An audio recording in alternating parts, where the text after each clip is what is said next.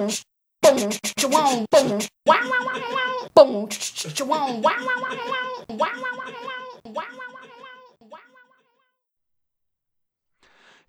and welcome to Mad Iders. I'm your host, Sky Joyner. That's Sky, S-K-Y, not Scott, and it's derived from the old Upper Proto-Dutch name, Ska, Jibba. Every week here on Mad Iders, we argue for an idea so ridiculous, so mind-bending, that no one could possibly believe in it. Well, except whoever those people are who post in the comments section of your local paper's website. Today's Mad Idea: use atrocious grammar.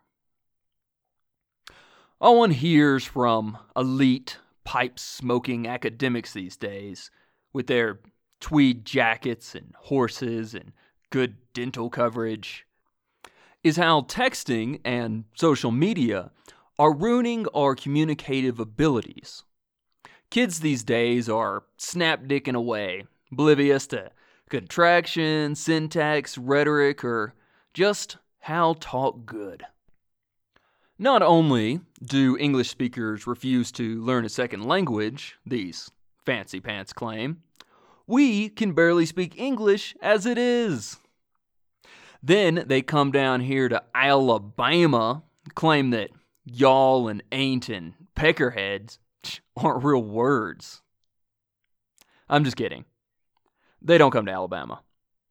But what if bad was good? What if bad grammar wasn't actually that atrocious as it seemed? To begin, what is grammar? Long story short, if you don't know what grammar is, then you're too fucking stupid for this show. But one thing's for sure, our collective grammatical skills are truly atrocious. And the problem resonates far beyond simple misspellings or the inability to properly apostrophe possessives. Grammar competency correlates with literacy level. If you read deep and often, then your grammatical ability will reflect that. If a grown adult can't explain the difference between your possessive and your you are, a skill that should reasonably taught by first or second grade, it's a pretty damn good indicator that they don't read much, if at all. No read, no have the smarts. Period. And literacy levels are a huge indicant of future successes. 2/3 of students who cannot read proficiently by 4th grade end up in jail or on welfare. 85% of all juveniles who interface with the juvenile court system are functionally illiterate. A full 100% of society cannot understand Finnegan's Wake. If they say they can, they are lying. But even the incoherent marble garble that is Joyce's most self-indulgent text isn't nearly as crazy as those statistics about kids. Kids. Nobody anywhere wants to not have the societal tools that will help them succeed. Kids, less than anyone.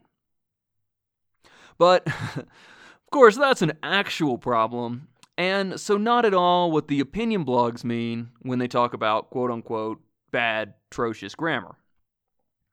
Now, the prevailing argument amongst non-doomsdayers is that kids today do read text, just in smaller chunks from multiple sources.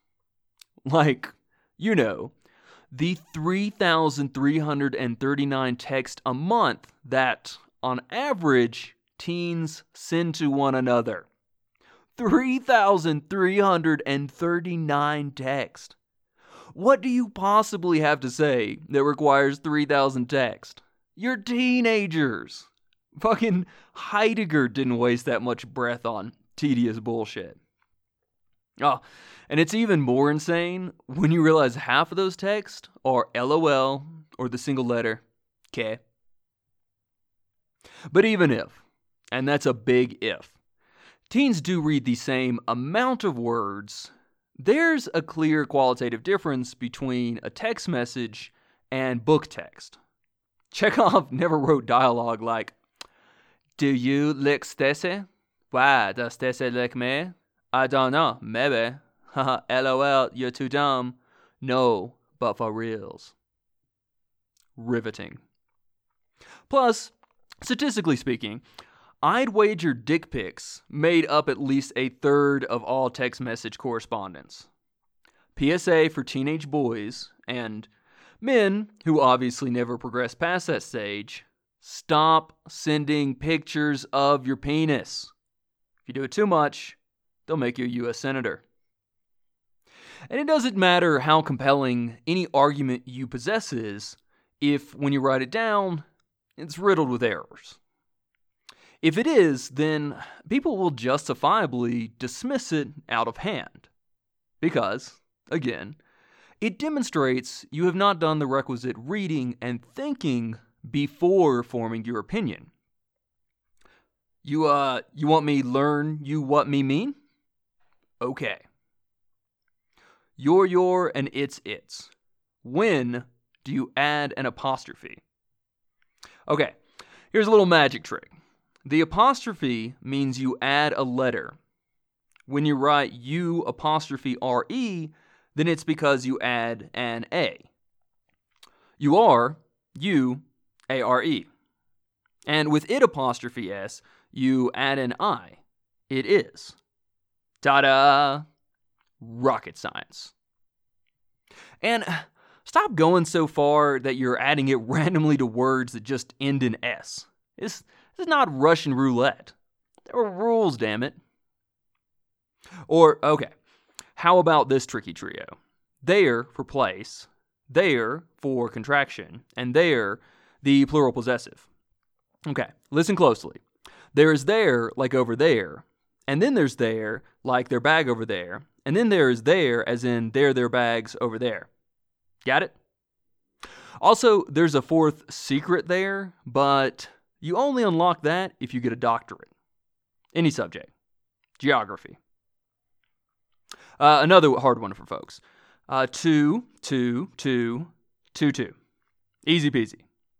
2 is a preposition expressing motion or indication. 2 is an adverb signifying degree or in addition. 2 is the amount of times I've done your mom. 2 is the Spanish etymological root of toodaloo. And 2 is the obsolete transitive verb for working leather by beating. Just like they told you in school. And here's a classic. A lot. It's basically just a space lot. A lot, one word, is not a word. But honestly, I'm over that battle. Let's just give up and combine them like we did with the spork. Let's see. What else? There's effect with an A and effect with an E. I have no idea. You'll have to Google that one. Oh, okay. Here's one I've got down. Subject-verb agreement. Subject, of course, means subject to the crown, and verb is the Vietnamese translation for king. So, basically, it means always agree with the monarchy. There's more, of course, but none of us can undo a decade of subpar schooling in a single podcast. The question now is, how could atrocious grammar be acceptable? And here is the nitty-gritty. There is no good or bad grammar. Languages are organic. They're not machines with preset rules and logical schematics.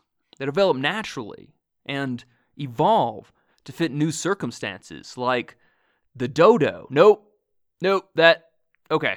As soon as it came out, that's a bad example. Like the woolly mammoth. Nope, they died too, didn't they? Yeah, okay. Regardless, the point is that grammar is a living, breathing organism. And what's crazy is that grammar, evidently like elected representatives showing off their genitalia, is an ungovernable impulse. Of course, there's a lot that delves into that when it comes to linguistics. Linguists like to throw around phrases like diachronic, declension, morpheme, titicaca, because linguists like to pretend they're scientists. Linguists be like, my office doesn't belong in the humanities wing. The bottom line, however, is that language changes as we change to fit our needs. And nothing demonstrates this better than English. The English language is a genuine grade A clusterfuck. For millennia, English has been bastardized beyond recognition. We're talking about a clusterfuck going back to when the warlike Anglo-Saxon tribes brought their West Germanic language to the Celtic shores.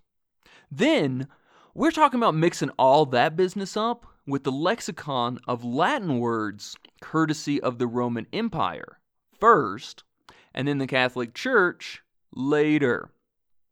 Then, take that hodgepodge, slop it all around with the spoken tongue of the Norse invaders in 878 AD. Get it real messy. Get it real frothy. No, you can't eat the batter before we cook it. Done? Not even close. Boom!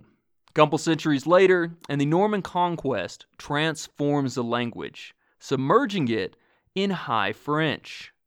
Welcome to Middle English, y'all.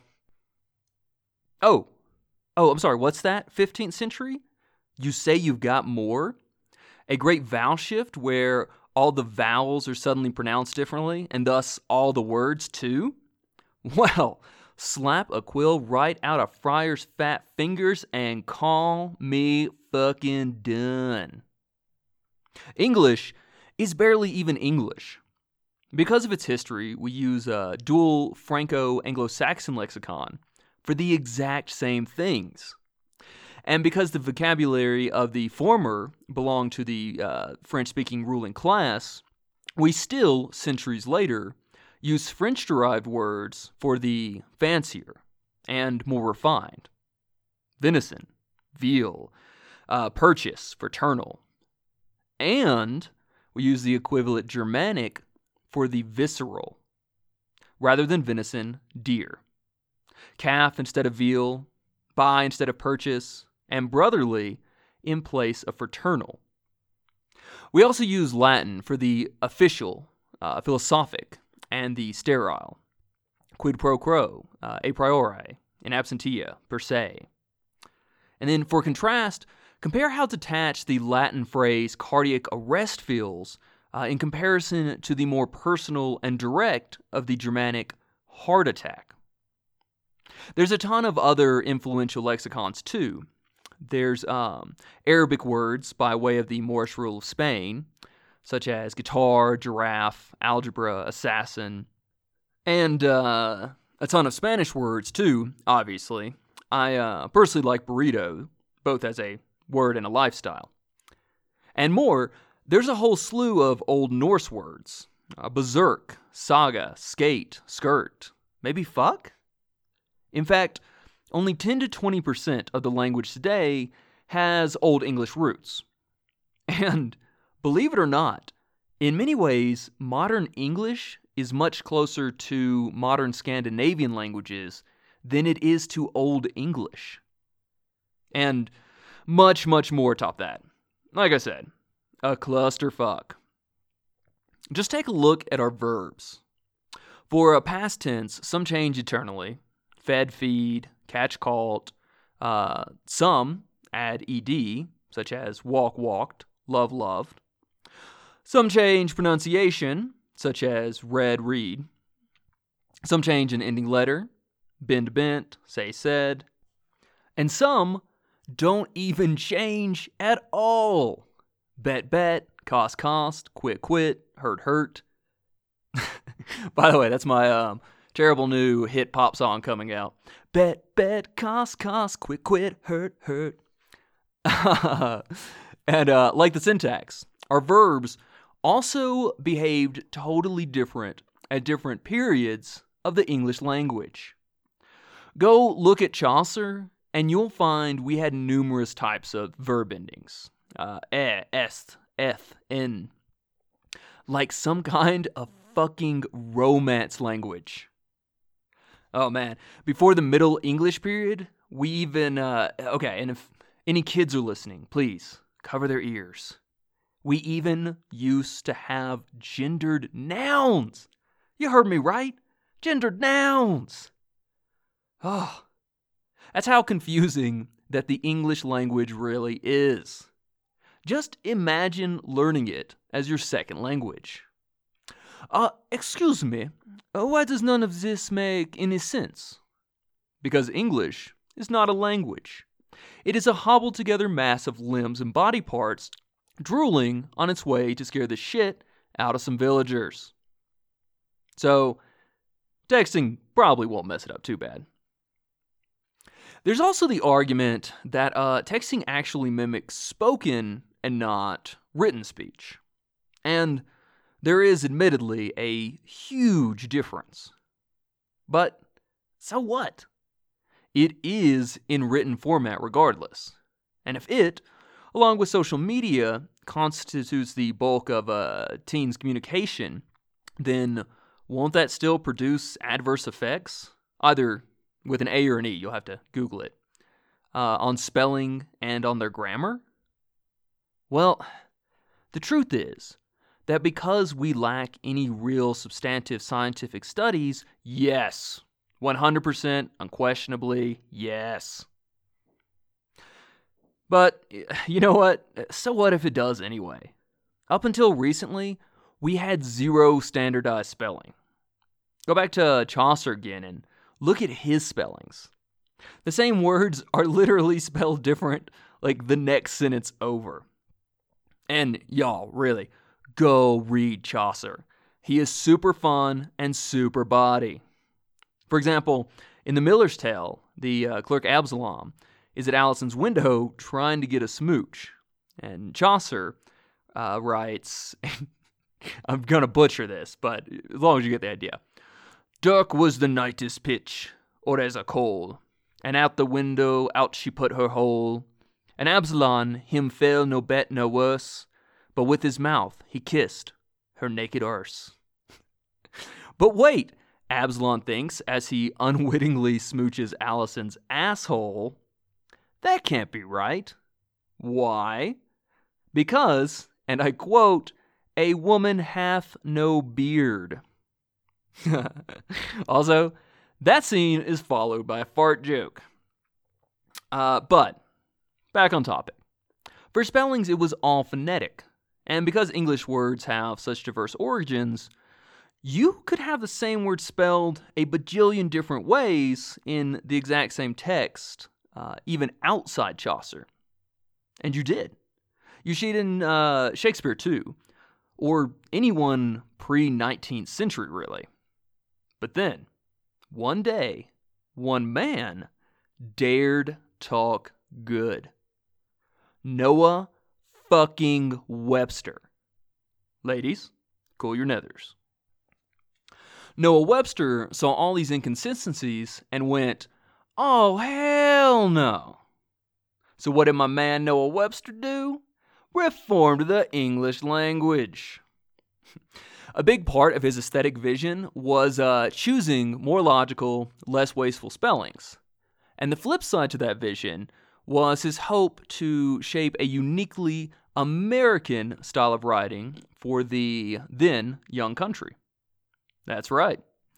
He is the reason that Americans and Brits spell things differently. That extra U, like in color and humor, be gone with ya. That extra K at the end of the words like music or public, no more. After Noah, things were set in stone. But before you go off on, oh well, now everything's standardized, we should be even harder on teens fucking up our language. We should first take a look at some of Noah's other spellings that didn't catch on. There's a spelling for tongue, T-U-N-G, which the public just flat out rejected. We also had women, WIMMEN, also a no-go, along with my personal favorite, machine, which was spelled mash-een, like MASHEEN. And for the word music, he originally just wanted to use the print symbol. Early Americans were really into Prince. The point, though, is that even though some of Noah's spellings were more logically sound, they didn't catch on, because languages are dodos. And the English language, as always, is evolving. For instance, speaking personally, everyone has decided to stop using punctuation, and in ways which I understand zero about, we're somehow supposed to flirt solely using emoticons. But there is some good news about bad grammar. Now, it's easy to tell who's an idiot or not. It used to be you had to have an actual conversation to, scope someone out. But now, you can read their Facebook comments about how Kanye West is the head of the Illuminati. And you're like, oh, you're an idiot. I mean, why do you think we even have the word whom? The New Yorker invented it a century ago for one reason and one reason alone: to tell the snooty assholes from the uncultured swine. Why else would we have that stupid word? It is such a pointless, stupid word. But there is bad news. See, while everyone's being all hyperbolic about upwardly mobile teens whose poor texting skills will have no real consequential bearing on their actual socioeconomic status, they completely overlook the real root of real functional illiteracy: poverty. No language is threatened by 13-year-olds texting YOLO, or whatever they're texting now. But many 13-year-olds are threatened because poverty robs them of language skills. The texting quote-unquote issue is one of those innumerable manufactured sound bites which exist to fill cable news and distract from the real issue that really affects our communities and our nation's children, creating huge barriers that, as we mentioned earlier, inhibit their successes and stack probabilities against them to create vicious cycles. So, maybe we can stop getting our tighty-whities twisted up about teens texting initialisms and, instead fund and participate in literacy programs for vulnerable and at-risk kids. That's, that would be my suggestion. Also, and this is not so important, obviously, but please stop using emoticons. They're confusing, and I don't like them. To me, anything above a winky face is basically Egyptian hieroglyphics. Thanks for auditorily spell-checking this week's episode. I'm Sky Joyner, and this has been Mad Iders.